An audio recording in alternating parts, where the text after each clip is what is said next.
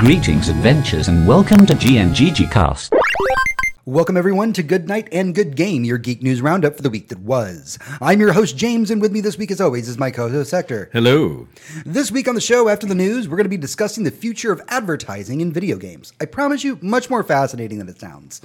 Before we start, don't forget that you can head over to goodnight.gg, where as a patron of our show, you can suggest topics for us to talk about. With all that out of the way, it's time for The Prelude. Prelude. Hey everyone, welcome to The Prelude. It's time to dive into what we've been up to this week, what we've been playing, what we've been watching, what's been occupying our free time, and what's been making us happy. Sorry, my cat is screaming in the bathroom right now. I'm just trying to keep my composure and do his show, but he's just testing my patience today. Oh, that cat is going to town. He is going to town. So, before we get started on The Prelude, I want to talk a little bit about the creation of the show a little bit. And what I want to talk about specifically is mental health. And I promise it's a lot funnier than it sounds. Just as a society, we don't talk about mental health issues enough. And so just kind of a little bit background to me, I'm a little ADD and I am medicated for it. And due to circumstances in life over the next couple weeks, I'm going to be kind of without my medication. And today was the first day of not being on medication. And so today, Thursdays are a big day, not only because I have my 9 to 5 that I work and I have a lot of things that I have to do. I manage multiple teams and all that stuff. But I also have to find time in my day to create the show notes and get all that stuff done. And the big problem here is that today is Thursday, and it's the first day of me not being on my medication. And I got to manage 2 teams, and I've got to get the show notes together. And I thought in the morning I had it all together and planned out. I'm like, this is my plan of attack for the day. I'm going to do this. I'm going to tackle the day.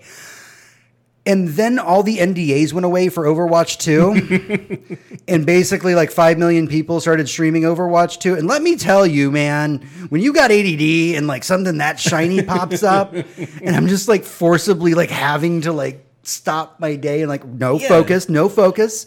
Notes to do. Yeah, no, you can't you can't ignore something like that. It would be like you're walking by a room and you watch someone upturn a box of kittens. Right. Like you're not going to keep walking. You're I'm going to stop and hang out here for a minute. Right. And so I'm just trying to get through my day and I'm trying to get the notes and I'm trying to manage my teams and I'm just God, but I've got Overwatch playing in the background and I'm trying to listen to all of it. Let me tell you, it was a difficult ride to get to the show today, but here we are. We are actually doing a show. So let's talk about the Prelude stuff. Hector, what have you got? Let's see. What did I do this week? Watching, not too much, I don't think. Okay. Let me see. I went to go see a movie. Yes. I went to go see... Well, obviously wasn't that memorable. Yeah, apparently. You went and saw the new Michael Bay movie. Yes, thank you. Okay, yes. I went to go see Ambulance. Yes, Ambulance, the new Michael Bay movie. It had completely slipped my mind. Okay, look. So it's Michael based Bay on movies. A Polish story, I believe. Yeah. So Ambulance is the story of a team of bank robbers who rob a bank. It goes very wrong, as most bank robbery movies do. And the 2 remaining bank robbers, who happen to be brothers, steal an ambulance to try and get away. Mm-hmm. Inside the ambulance happens to be one of the police officers that they shot and an EMT. So you basically spend the entire movie in this ambulance with police chasing them in a Michael Bay 2-hour police chase. Yeah. It's through the streets of LA, and somebody gave Michael Bay a lot of drones. Okay. And if you're familiar at all with Michael Bay cinematography, think, The Rock, think Con Air, all the Transformers movies. The dude knows what to do with a camera and what he wants his movies to be highlighting at every given moment. Right. Every frame is maximized for maximum visual, audible, and thematic impact. Every single thing. It can be and has been described as quite exhausting to watch a Michael Bay movie. It can be. I often don't disagree with that, but I still really like them for the way he crafts them. Now, on the subject of drones, Michael Bay will oftentimes apparently really, really enjoy just a drone flight down a building. And LA has nice tall buildings. So it can be pretty fun for the audience on a big movie screen to just get like a Spider-Man going straight down view of a building. Yeah. That's pretty cool. But he does it like 6 times and it starts to get really noticeable even for people who don't like think about cinematography while they watch movies. Then again, sometimes during a multiple car pileup during this police chase, will he fly a drone through weaving, flying, and tumbling cars. Wow. It is remarkable to behold, and it will be copied relentlessly for the rest of the time because it is that cool of a shot. That's amazing. Yeah. Overall, the movie was great. Classic Michael Bay. If that's your thing, if you like Michael Bay movies, you're gonna love this movie. If you hate Michael Bay movies, it's just one of those, so don't watch it. Right. But He makes popcorn movies that sell. He makes popcorn movies with a little hidden message about something that's fucked up. Yeah. And this one is about the militarization of the police department. Ooh. Somehow, Michael Bay got the LAPD to help him make a movie where some bank robbers steal like $36 million and the police end up causing like a $1.5 billion worth of damage to LA, chasing them through the street with fucking tanks and APCs and snipers and helicopters. Wow. And Hats off to many civilians are hurt. And there's always like, he has the cars that are supposed to be low profile, like they're police cars with really low profile lights and like barely any paint jobs, so they can sneak around and pull you over. They get chased by a bunch of those. They're all supercharged and like weaving through traffic. It's supposed to be hoorah and badass, but the whole time I'm watching the movie, I'm like, oh god, our police are a problem. But anyway, so that was one really good thing I watched this week. Most of my TV watching has been. I've been doing a greatest hits tour this week. You know, Okay. I watched Arcane again. I watched a little bit of good stand up, and yeah, that's about it. I watched some more. We're Here. The most recent episode in Salem, Alabama, was a masterpiece. Yeah. I didn't think they were going to top Del Rio, but wow. Yeah. The show We're Here on HBO. Please watch it. It's so good. Please watch it. But yeah, that was my weekend. Oh, I have one game. I started playing a relatively idle game called Vampire Survivor. Very, very, an 8-bit, if even that.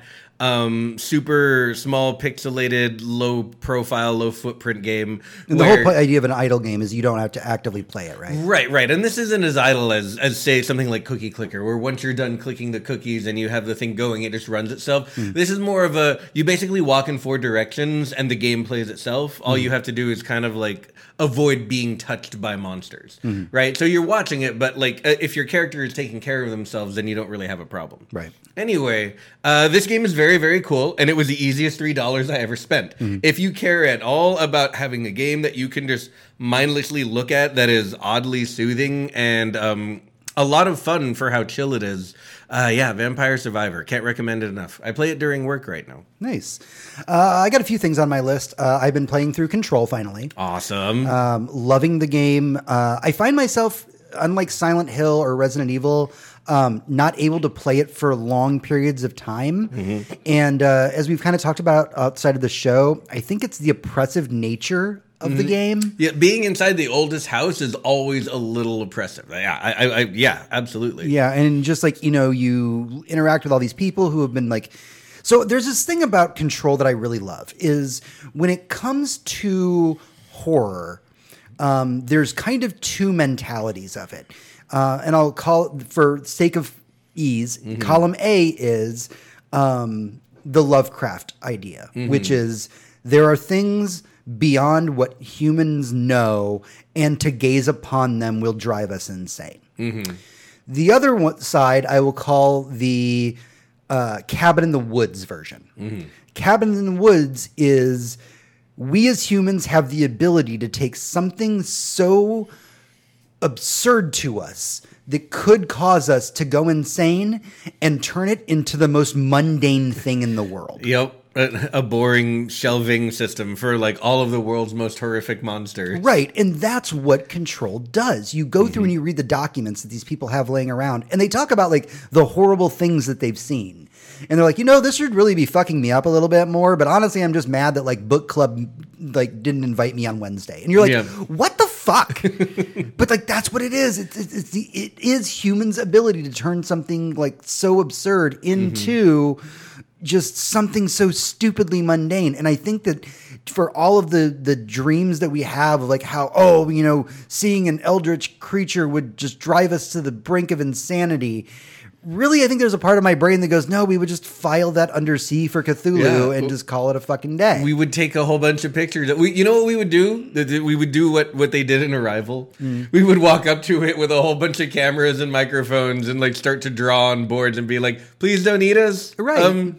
This is a smiley face. This is how I feel about you. Please don't eat us. Also this week, I picked up my drunken purchase for the week was Persona 4 Ultimax. Yeah. So that's a fighting game. It's Persona 4 with some Persona 3 characters.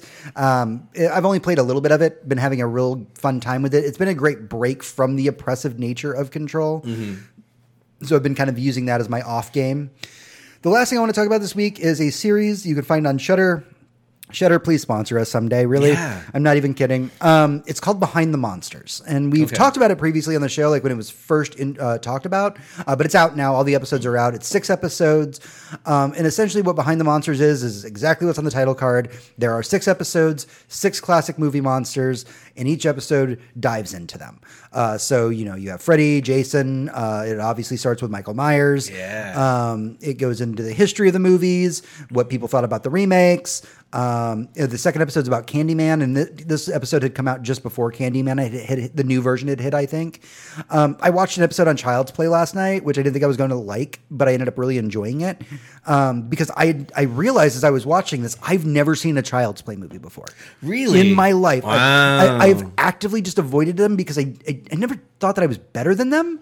I just didn't think it would appeal to me, which was so weird because I loved the Puppet Master films growing up. Oh, yeah. Okay, yeah. Like, it seems a little bit weird. Like, that does seem a little bit weird. Maybe it's because he talks. Maybe it's because he talks. So I've only got one episode left, and they've saved the best for last. It's Pinhead. It's Hellraiser. Nice. And That's going to be good. I'm going to watch that tonight. So Behind the Monsters on Shudder. Please, please, please, please watch it. It's so good. The last thing that I did, actually, that was it this week. Honestly, Behind the Monsters, I've just been binging, and it's like I said, 6 episodes, max 6 hours, well worth your time. A nice thing to just put on the background when you just need to decompress.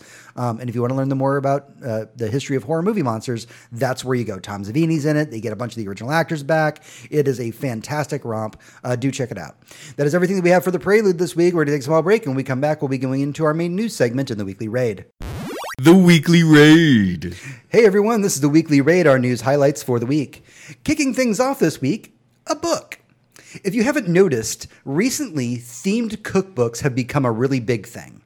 From Halo to Overwatch, you can find a themed cookbook for just about anything. On October 4th of this year, a book called Castle Rock Kitchen will be released. Inside it are meals and drinks themed around various Stephen King movies and books.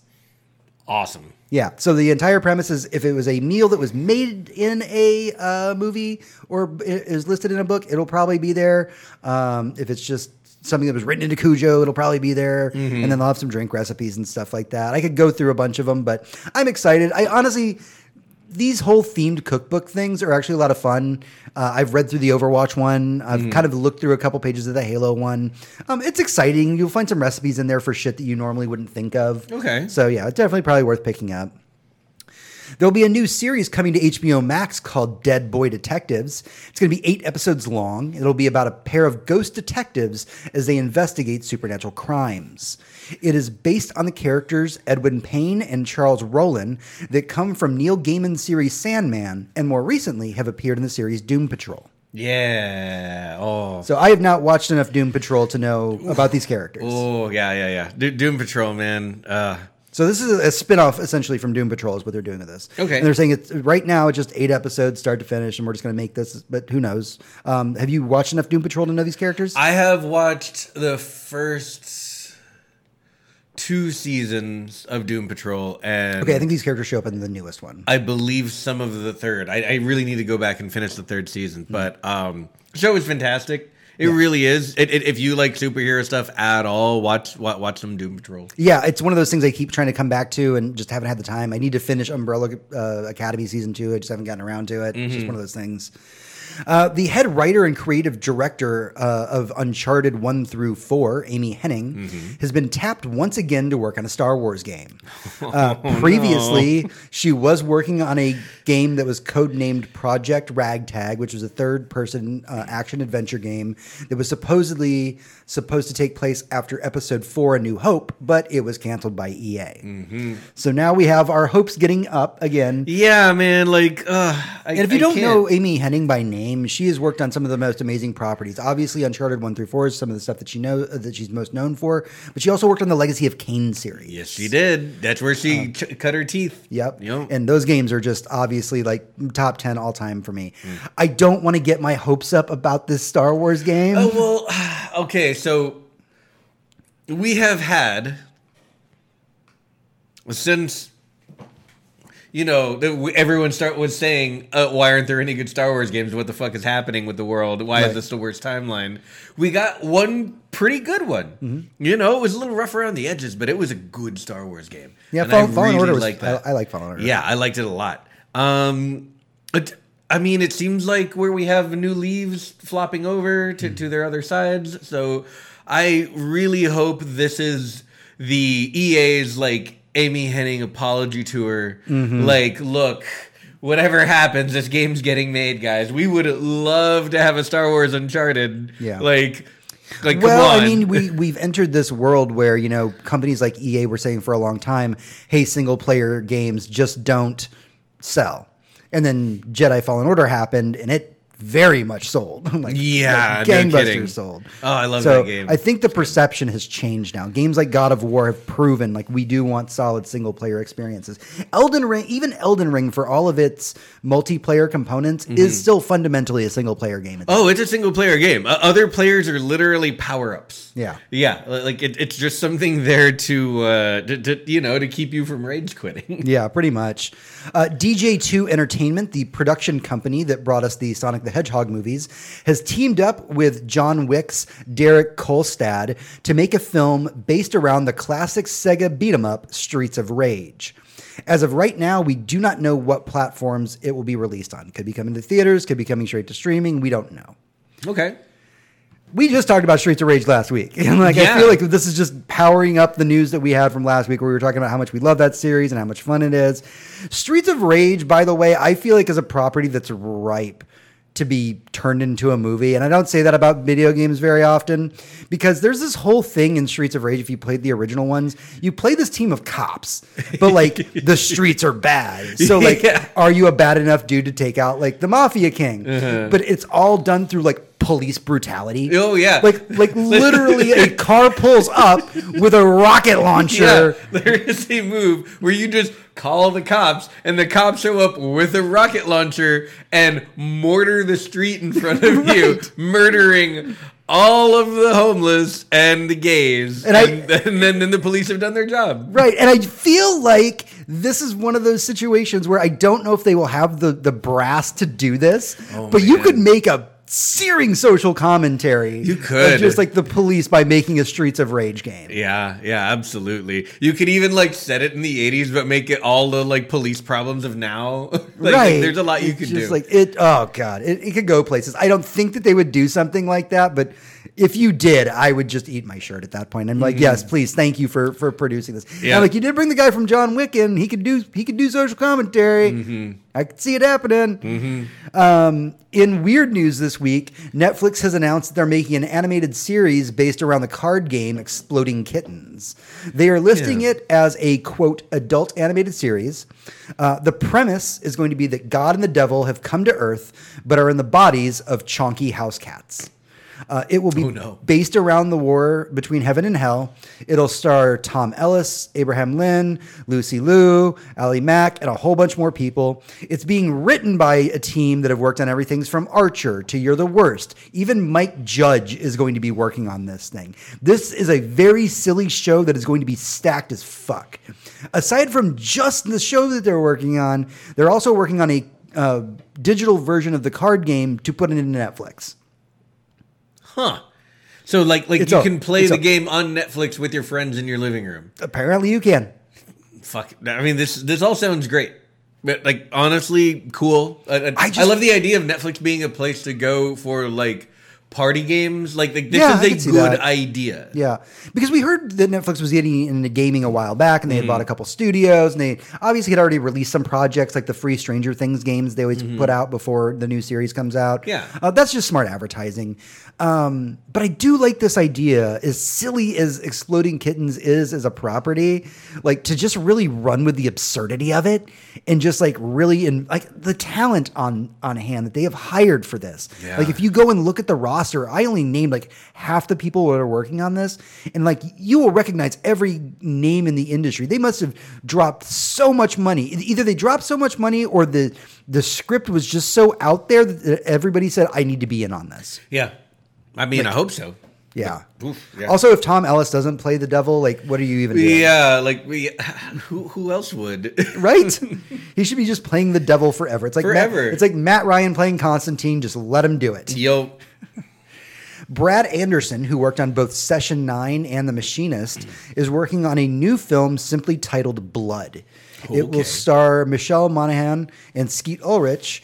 And the story is about a child with a mysterious illness and the disturbing lengths that his mother will go through to keep her child alive. yeah, Everything about this. sure, yeah, Everything I'm about in. this. I'm super in. If you have never seen either Session 9 or The Machinist, you are doing yourself a disservice. Session 9 You is are. one of my favorite horror films of all time. And technically, I don't even think it qualifies as horror. I think Yeah. it's more of a thriller. Barely, yeah, exactly. The same way. I mean, The Machinist definitely isn't horror. Yeah. but like you are profoundly disturbed the entire time you're watching the movie. Yeah, and that's a lot of what Session 9 is. Mm-hmm. Session 9's horror comes from the implications, not necessarily anything paranormal. Yeah. And that's one of the things I love about it. Brad Anderson can just do no wrong by me. Like his entire just list of stuff that he's worked on is just like chef's kiss to everything. Mm-hmm. So you tell me a plot synopsis that's this thin. Like it's a very vague concept. Oh, yeah. Mysterious illness, and mom will do anything to keep her child alive. Something tells me like this is gonna be fucked up. Yeah, that sounds like a plot to one of those like earlier French New Wave horror films where it's like, lady's pregnant, other lady wishes she was pregnant. Okay, when you see the movie, Yeah. oh god, I want to die. Exactly. Unfortunately, we have to report that Into the Spider-Verse has been delayed. The first part was scheduled to hit this year and has now been pushed back to June of 2023.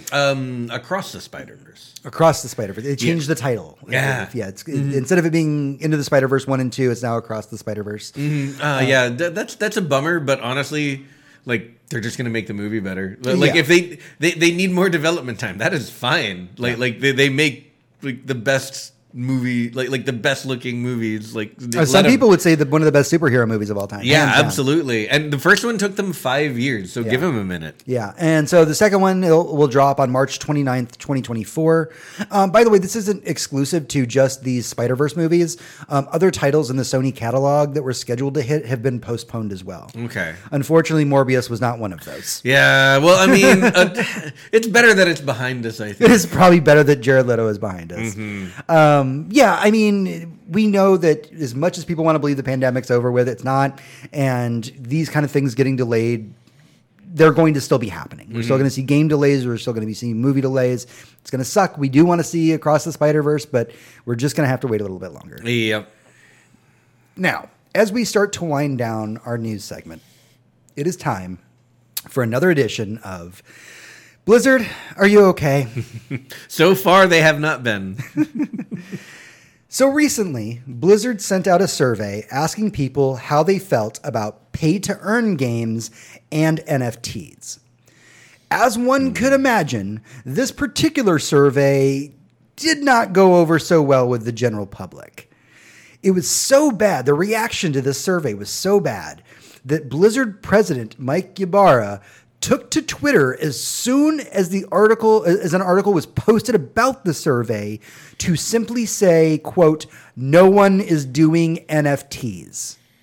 This isn't the first time this messaging has come from Blizzard, as the senior designer of Overwatch tweeted back in January, "As a dev on the Play Overwatch team, I am strongly against NFTs and will fight to make sure they are not integrated into our game."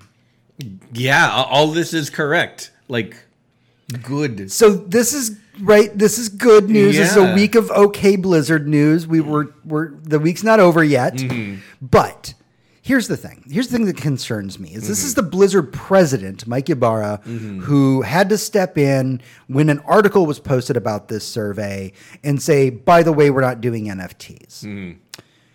One would think that if a survey like this was going to be going out and a survey like this was going to be going out to the people, maybe the president would see it. Yeah. Maybe the president You would would see think it so. first. And I get that it's a corporation and things can get lost, and but this is such an important time right now for things like play to earn and NFTs and all that stuff. And we're not here to debate we don't have the time. Yeah. We have to explain it all, and we just don't have the time to talk about it. But genuinely speaking, most people are very against these things as a concept. Well, yeah. And a lot of people have been voicing their dissatisfaction to game developers recently on all social media platforms. And it feels almost ignorant in a way, for lack of a better term, for a survey like this to go out, most likely knowing what the general response to the public was going to be, and not have the president be aware of its existence. Yeah, very, very true. You would imagine that he wouldn't have been surprised all of a sudden to have to make a very public tweet, but maybe the very public tweet was because Microsoft has basically said no to all the NFT stuff lately as well. And I mean, there is the whole buyout thing still way up in the air. Yeah. So tentatively good news for Blizzard today. We'll just hold on to that for the week and see how the rest of the week plays out. But by the time we arrive next week, by the way, I think next week we may be off the air. I think that's the beginning of the Overwatch League season. I believe you're right. Yeah, we'll be off the air for next week, just to let y'all know.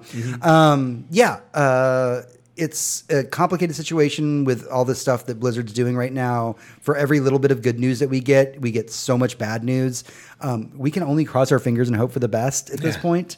But good on the president to step out and get in front of it. Yeah. So, all right, that's everything that we have for our main news segment this week. Stick around, and on the other side, we'll be going into our main topic in the Boss Room.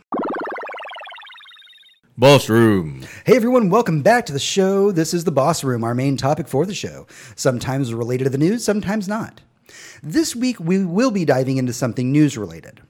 A report from Business Insider has stated that Microsoft is currently working on a program that will allow for in-game advertisements to be placed into free-to-play games on Xbox. The advertising revenue generated by these ads will not go to Microsoft. Shortly after this report, sources spoke to Bloomberg that said that Sony has actually been working on this same concept as well for about 18 months. Sony did not disclose if they would be taking a cut from any of the revenue generated by these in-game advertisements. So, this kind of takes us to our main topic. In-game advertising is not a new concept to video games. No. From billboards to even one of our favorite games, Death Stranding, in-game advertising seems to be a conversation that kind of comes up once every few years, and everybody has kind of mixed perceptions on it. So with all that out of the way, let's dive into the world of in-game ads and how we feel about it. Right. So I think ads are...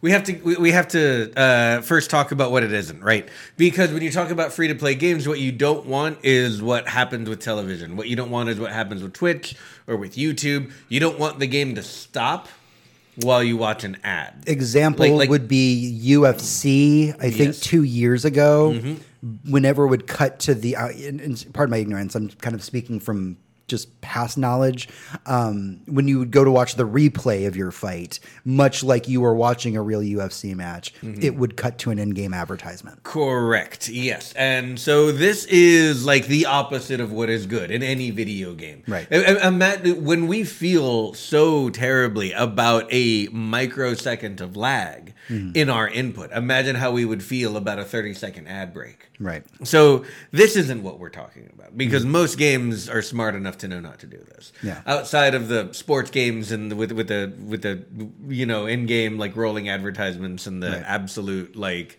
You're playing casino mentality. Yeah. And Forza would never do this, but like you're playing Forza and there's a billboard and it's a Mountain Dew billboard. That doesn't feel out of place. That feels like a natural placement, right? Well, yeah, because we see that stuff in the real world. That feels absolutely in place, and we've had that concept all the way back to I think it was the first Battlefield, like 2049 or 2042, whatever it was, the first future one, where they said that the billboards in the games around the cities will be advertisements, and now they're blank because no one has the rights to any of that anymore. Right. So now they're nothing, but. Yeah, we've always had this type of thing. I mean, when I say always, I mean at least since games were really online. And so when you talk about advertising in games and what they're talking about when it comes to it being new or like Microsoft talking about it or Sony talking about it, we really have to see what form it takes. Right. So I think that there's a definite pros and cons when we talk about advertising in video games. We've never really had confirmation from Kojima about this, but Death Stranding in the original incarnation had Monster Energy drinks in it, and that was a whole ass thing that was in it. As well as as an advertisement for Norman Reedus' ride on AMC. Yeah, also in there. Yep. But from what we can kind of guess, right, we can speculate on, those things were things that brought money to Kojima's company, so that he was able to produce Death Stranding in such a short amount of time. Right. Let's not forget we're talking about an independent developer after leaving Konami. He's not owned by Sony, not owned by anybody. Who needed to take out a loan to start his company. Yes, and we're talking. It's as if I don't know, like Martin Scorsese, like had to start his own film studio and take out a loan and still produced a movie as large and bombastic as anything he'd ever made before. Yeah, that's quite a feat. So when Kojima had to go be like, hey, can I get some of that monster money? This game is really pretty. Yeah. Yeah. And from what I understand, in the later incarnations of Death Stranding, like the director's cut, that's been removed. Yes. There is every once in a while still an ad for Norman Reedus' ride, which is hilarious to me because I don't believe that show is on the air anymore.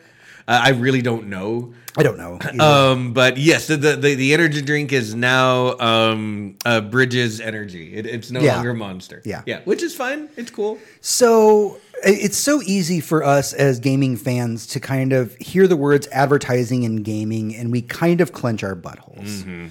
Let's take a minute and talk about some pros. Just off the top of your head, what do you think are some pros to having advertising in games? Well, my first big pro, I think, is because like with all monetization, it's a tool in a toolbox, right? What I think would be good for ads for free-to-play games are indies. When I think about like the indie games that might cost you $1 here, $1 there, like the one that I've been playing this week, I think a great way to offer those free would be to like include advertisements in them somehow, right? Like that's a good idea. While I'm playing the game, up in the corner, it might say, "Yo, buy some Doritos. Bet you're hungry." Sure.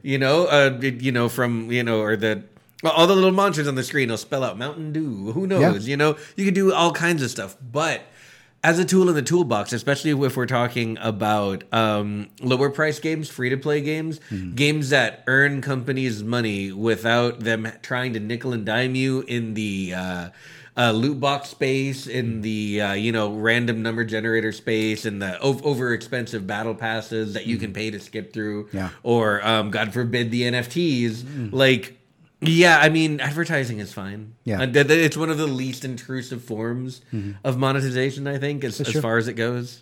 Yeah, and I mean, games have been doing this stuff for years, like we've kind of been discussing. I mean, hell, I want to say it was like EverQuest, or it was an MMO that existed at some point that you could literally like order a pizza from inside the MMO. Oh, yeah, / pizza. Yeah, that was a whole thing that you could do. I think when you talk about the indie space, I think it's fine. Obviously, in the realistic air quotes games, it just makes sense, right? You're playing a NASCAR game. Yeah. It would almost feel weird if there wasn't advertising in it, right? Yeah, and like adult advertising. Like it'd be weird to watch a NASCAR race without a big Winston Cigarettes logo on. Right. Like that, or like, it's kind of pick your battles, right? It's a little bit harder for me to maybe want to play Battlefield 2142 with a big Doritos sign while I'm in a mech. Yeah. Like that's weird to me. or a Gundam game where that kind of thing would pop up. Oh yeah, that'd be a little wild. You got to like pick your battles, I think, with advertising. But there's lots of cases where it's not a big deal, right? true. It's just advertising is, we're so used to it at this point. Honestly, here's my thing about it when you talk to the pros side of it. Putting advertising on billboards and video games compared to some of the shit we've been shoveled recently in terms of people trying to put monetization into games, it's a fucking welcome change. Yeah. Right? If I have to load up one more game that has 50,000 microtransactions in it, that's pay to win bullshit. I'm glad, honestly, that in my course of playing Devil May Cry 5, I never really hit a point where the game had to be like, why don't you go buy this thing? Right? Like, there's so many microtransactions in games these days. And if you're telling me like plastering a fucking Mountain Dew billboard on something and we'll take that away, by all means. Yeah, agreed. Please do it. Absolutely. And to that point, for the pro side, like we had kind of mentioned with Kojima, one of the pros is these ads bring in revenue for developers. Yes. And so it really does help any developer that gets the opportunity to put advertising in their games. It's extra money that they can put towards their game, put towards the people making the game, you making the quality of life things a lot better. There are benefits to it. Yep. I think like the line in the sand may be how much you're charging for the game. Okay. Like, if we're talking about a full-priced AAA game, which these days is $70, not $60, then, I don't want to see Kratos' the Flaming Hot Cheetos axe. Like, I don't know. I kind of want to see that. Well, maybe a little bit I want to see it, but I don't want it to be like the first item in the game. Right. Yeah, I get that. But yeah. For the big experiences, it can be weird when you do stuff like that. There's a difference between putting an Xbox and a Mountain Dew vending machine that turn into Transformers in a movie like Transformers, True, and putting them into like Saving Private Ryan. You bring up a good point though. And I think that we need to think about this not just in terms of video games, but how we view these things in other medium, right? So in a Transformers movie, while we are being advertised to by the cars that they are transforming into, it does feel unreal when, say, a Mountain Dew machine turns into a Transformer. Whereas in that same movie, if two robots are fighting each other and there is an advertisement for Mountain Dew on the billboard, it doesn't really bother us. Yeah, right? That's true. So these mediums, while so vastly different, do kind of tie into each other when it comes to perception, right? Absolutely. I mean, we learned how to think about advertising from watching television, like before we were doing video games. So the language is already there, Yep. And so I think that we just kind of have to adapt that same style. Is it something that you feel takes you out of the game? Like, I will say that, like, at the very beginning of Death Stranding, it felt a little jarring that, like, we were just chugging Monster Energy drink. But honestly, by, like, hour 10, I'm just like, whatever, it's here. Yeah. For me, like, I remember it's like, hey, you can drink one and it'll increase your stamina by 10%, up to a max of 25%. And I'm like, Norman Reedus, you can't be drinking 3 monsters in a row like that. You're gonna get a freaking kidney stone, right? Like it's kind of upsetting at that point, and it was so blatant too. Yeah, like because Kojima is just that way, and it's just like anything that you pour into your canteen turns into Monster Energy drink, and you're just like, I know that you needed the advertising bucks, my man, but like, maybe curb it a little bit. Yeah. Because I'm going to tell you, of all the magical items that exist across every single video game that I have played, I have never once in my life said, you know what I would really like is a canteen that anything I pour into it turns into Monster Energy drink. Yeah. Like, that just sounds like a death wish. We cannot. It's better now that it's British Energy. I don't know what's in that. I know exactly what's in a can of Monster, and you shouldn't drink 3 of them. It's like monsters. It's just monsters in a can. That's all it is. Pretty much. So we have to talk about the other side of it, though, right? Let's talk about the ugly side of it. What are some of the cons about advertising in video games? Well, besides like it's funny that everything we've been saying as on the pro side always comes with like some kind of caveat or some kind of, at least they're not doing why, right? So it's basically those things, like the ads that interrupt your gameplay, the ads that take you out of the experience, the ads that don't feel like they coheres with the rest of the game. Sure.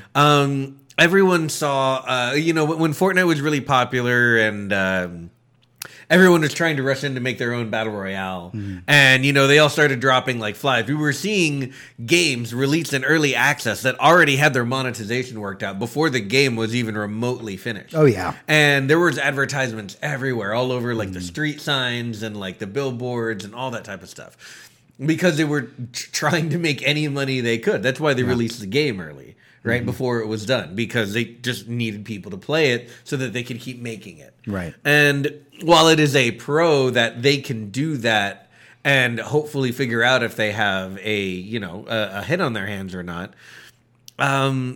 it keeps people like us from having to pay for it. But at the same time, like, it kind of ruins your game from the get-go. There's a bit of credibility lost when your game features commercials. right.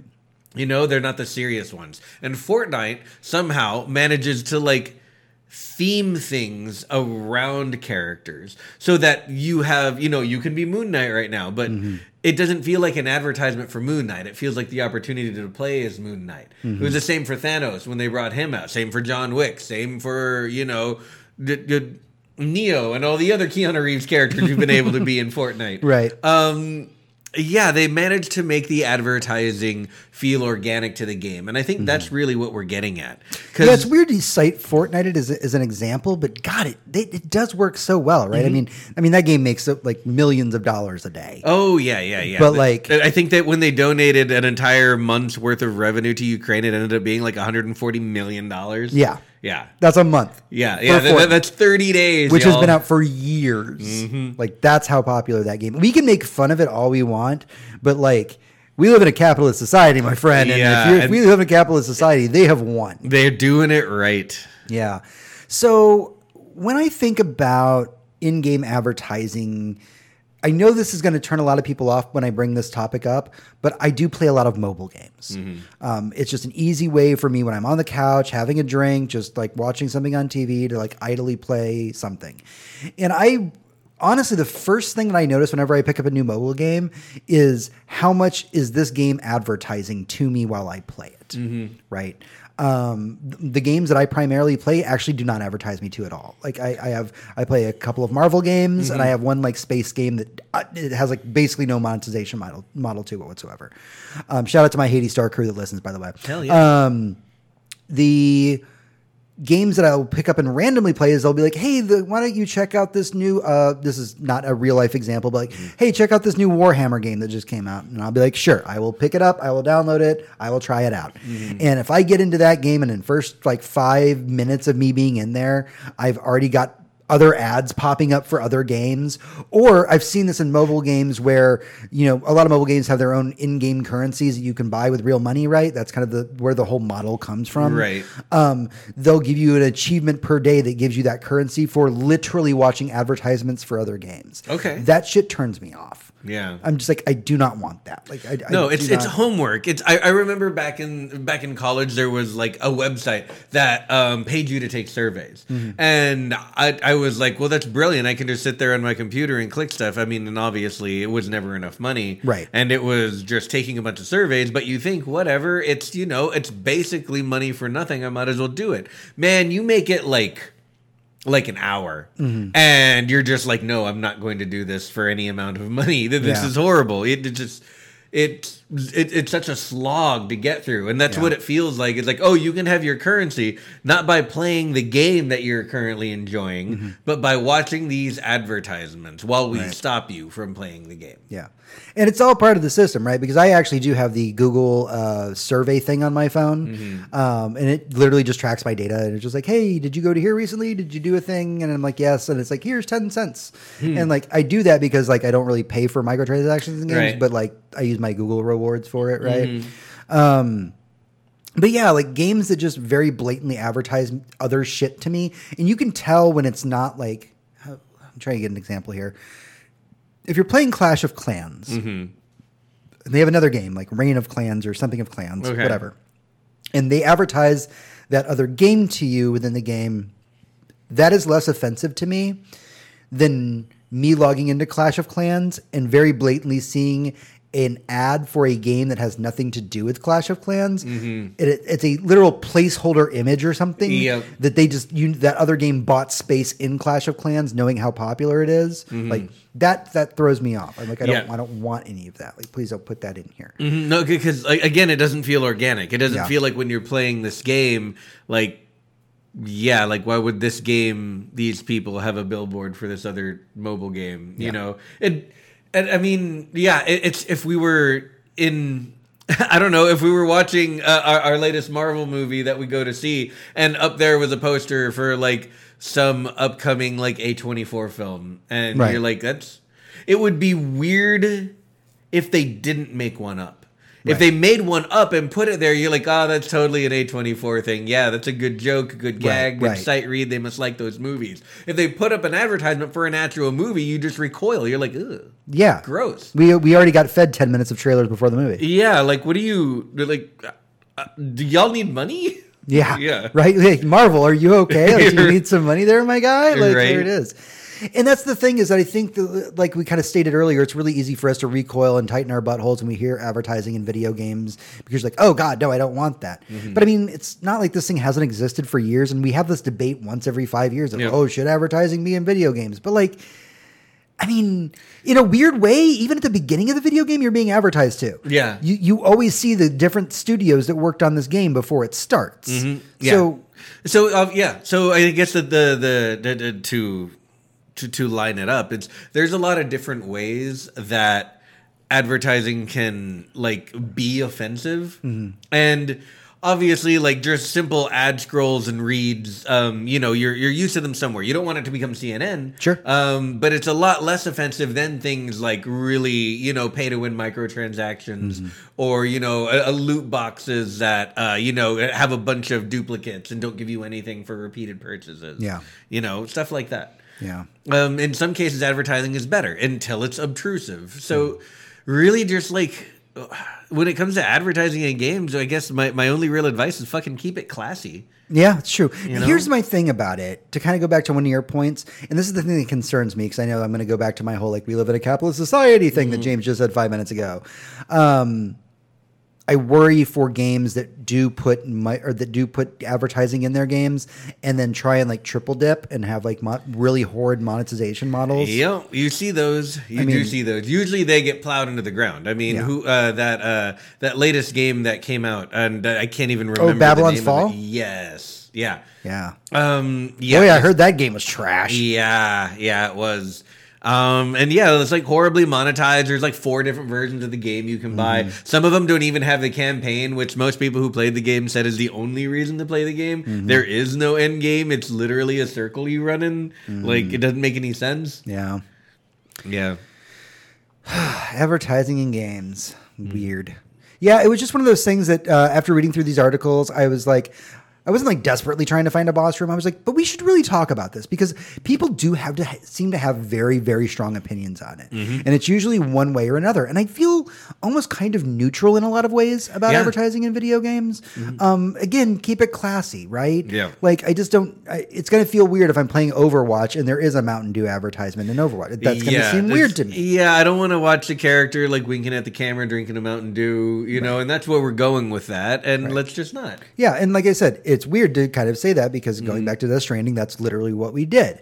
But again, and I'm not trying to make a concession for Kojima here, but like he did, my man's needed the muns. Yeah, he did. He did. He made an amazing game. It's basically the first time for the studio and made such an incredible thing. In fact, that's the thing that took me out of the game the most. It wasn't the idea of Monster existing in the universe. It was that I then was taken out of the game to think to myself, man, he needed that money though. Like, and I was thinking more of the history of him being fired from Konami and all this other, like my mind was taken out of the game because I was like, yeah, Kojima really did need those dollars though to make this. Yeah, you go there and like even with Kojima's name, you still have to do this to make a AAA video game. That's how expensive they are. Yeah, that is absolutely true. And that was when he was given the game engine, given a bunch of resources. Like, basically handpicked his staff. Yeah, like it just absolutely ridiculous. So yeah, please put advertising in. If that means Kojima gets to pay his people, then by all means, especially because a lot of them came over from Capcom or from Konami with him. So yeah, I think think that at the end of the day, when we talk about advertising in video games, it's really just a matter of personal preference. Your mileage may vary. You may not like any advertising in video games, and I understand your perspective. You may think it's perfectly fine. I understand your perspective. I think I'm kind of carbon neutral on this one. I'm just kind of like, yeah, it's all right. It's there. Just be careful with how you do it, because it is a dangerous thing. And it was slightly refreshing to go through these articles as I was kind of verifying my sources. And yeah, like Microsoft was really all about we're going to put a program in place so that you can, monetize and put advertising in your games. But by the way, we're just putting this in place so you guys can make some extra money. We're Microsoft. We don't need extra dollars. Which is nice. The fact that they're not mandating that you use it, and the fact that they literally said, we're not going to take a cut. We're just adding infrastructure to our platform. Yeah. I mean, that's good. Yeah. That's good. So I have a feeling that they're going to go about it the right way, and I'm not trying to hear and like stroke Microsoft's dick or anything, but it seems like their heart's in the right place, because when it comes to things like putting games on Game Pass, they do give a lot of money to those studios to put games on Game Pass. Yeah, they do. In fact, I mean, Game Pass, I think, is profitable for them, but I really don't know at this point because they haven't released the numbers, because they do give a lot of money to these companies to like get these games on their platform.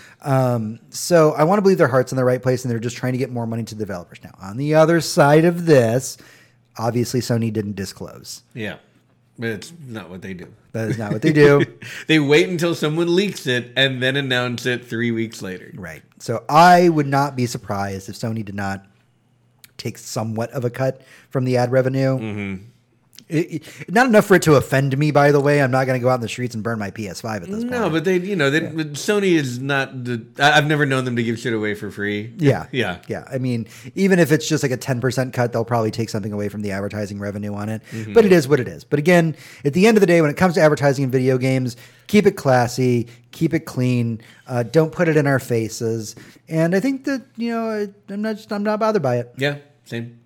All right, that's everything that we have for the show this week. Don't forget that you can head over to patreon.com/GNGGcast to become a patron of our show. You can head over to facebook.com/GNGGcast where you can chat with us, as well as at GNGGcast on Twitter. I am on Twitter all the time. It's probably unhealthy, but you can talk to me there. Special thanks to all of our patrons, Keith, Chad, Jack, for supporting the show. Seriously, you guys do keep us afloat, and we really do appreciate y'all. Until next time, for Hector, this is James. And for James, this is Hector. Everyone, good night. And good game.